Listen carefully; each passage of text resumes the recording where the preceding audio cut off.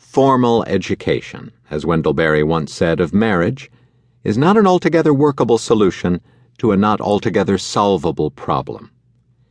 Nonetheless, few subjects arouse more contention and diversity of opinion.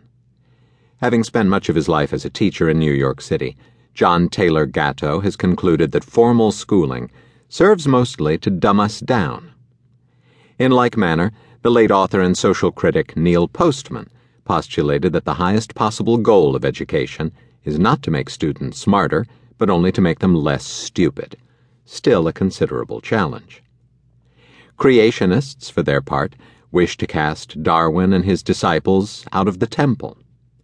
In the wake of September 11, 2001, some are intent upon purifying the curriculum of dissent and critical thought in the name of preserving democracy.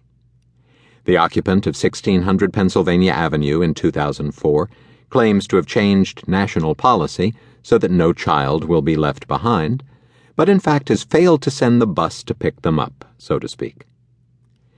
And then there are those whom historian Jacob Burckhardt once called the terrible simplifiers, scurrying about counting everything about education that can be reduced to numbers, except whether its graduates are able and inclined to separate trivial from important, think clearly, and live as lifelong learners. This not altogether solvable problem of education is often regarded as solvable if only the right stuff were to be deposited in students' heads, in what educator Paulo Freire once described as the banking model of education.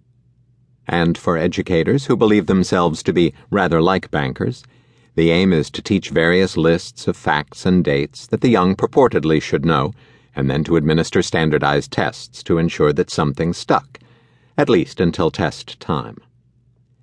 Whether the standards are issued by states or the federal government, the results are not, and could not be, impressive. The reasons have little to do with lack of effort or money, but are inherent in the poverty of the underlying philosophy. 10 years ago, I ended Earth in Mind by noting that the Latin root for the word education means to educe, to draw forth. And what is it that is drawn forth by American formal education? In truth, less than one might hope, and often a reflection of what the larger culture has already deposited there.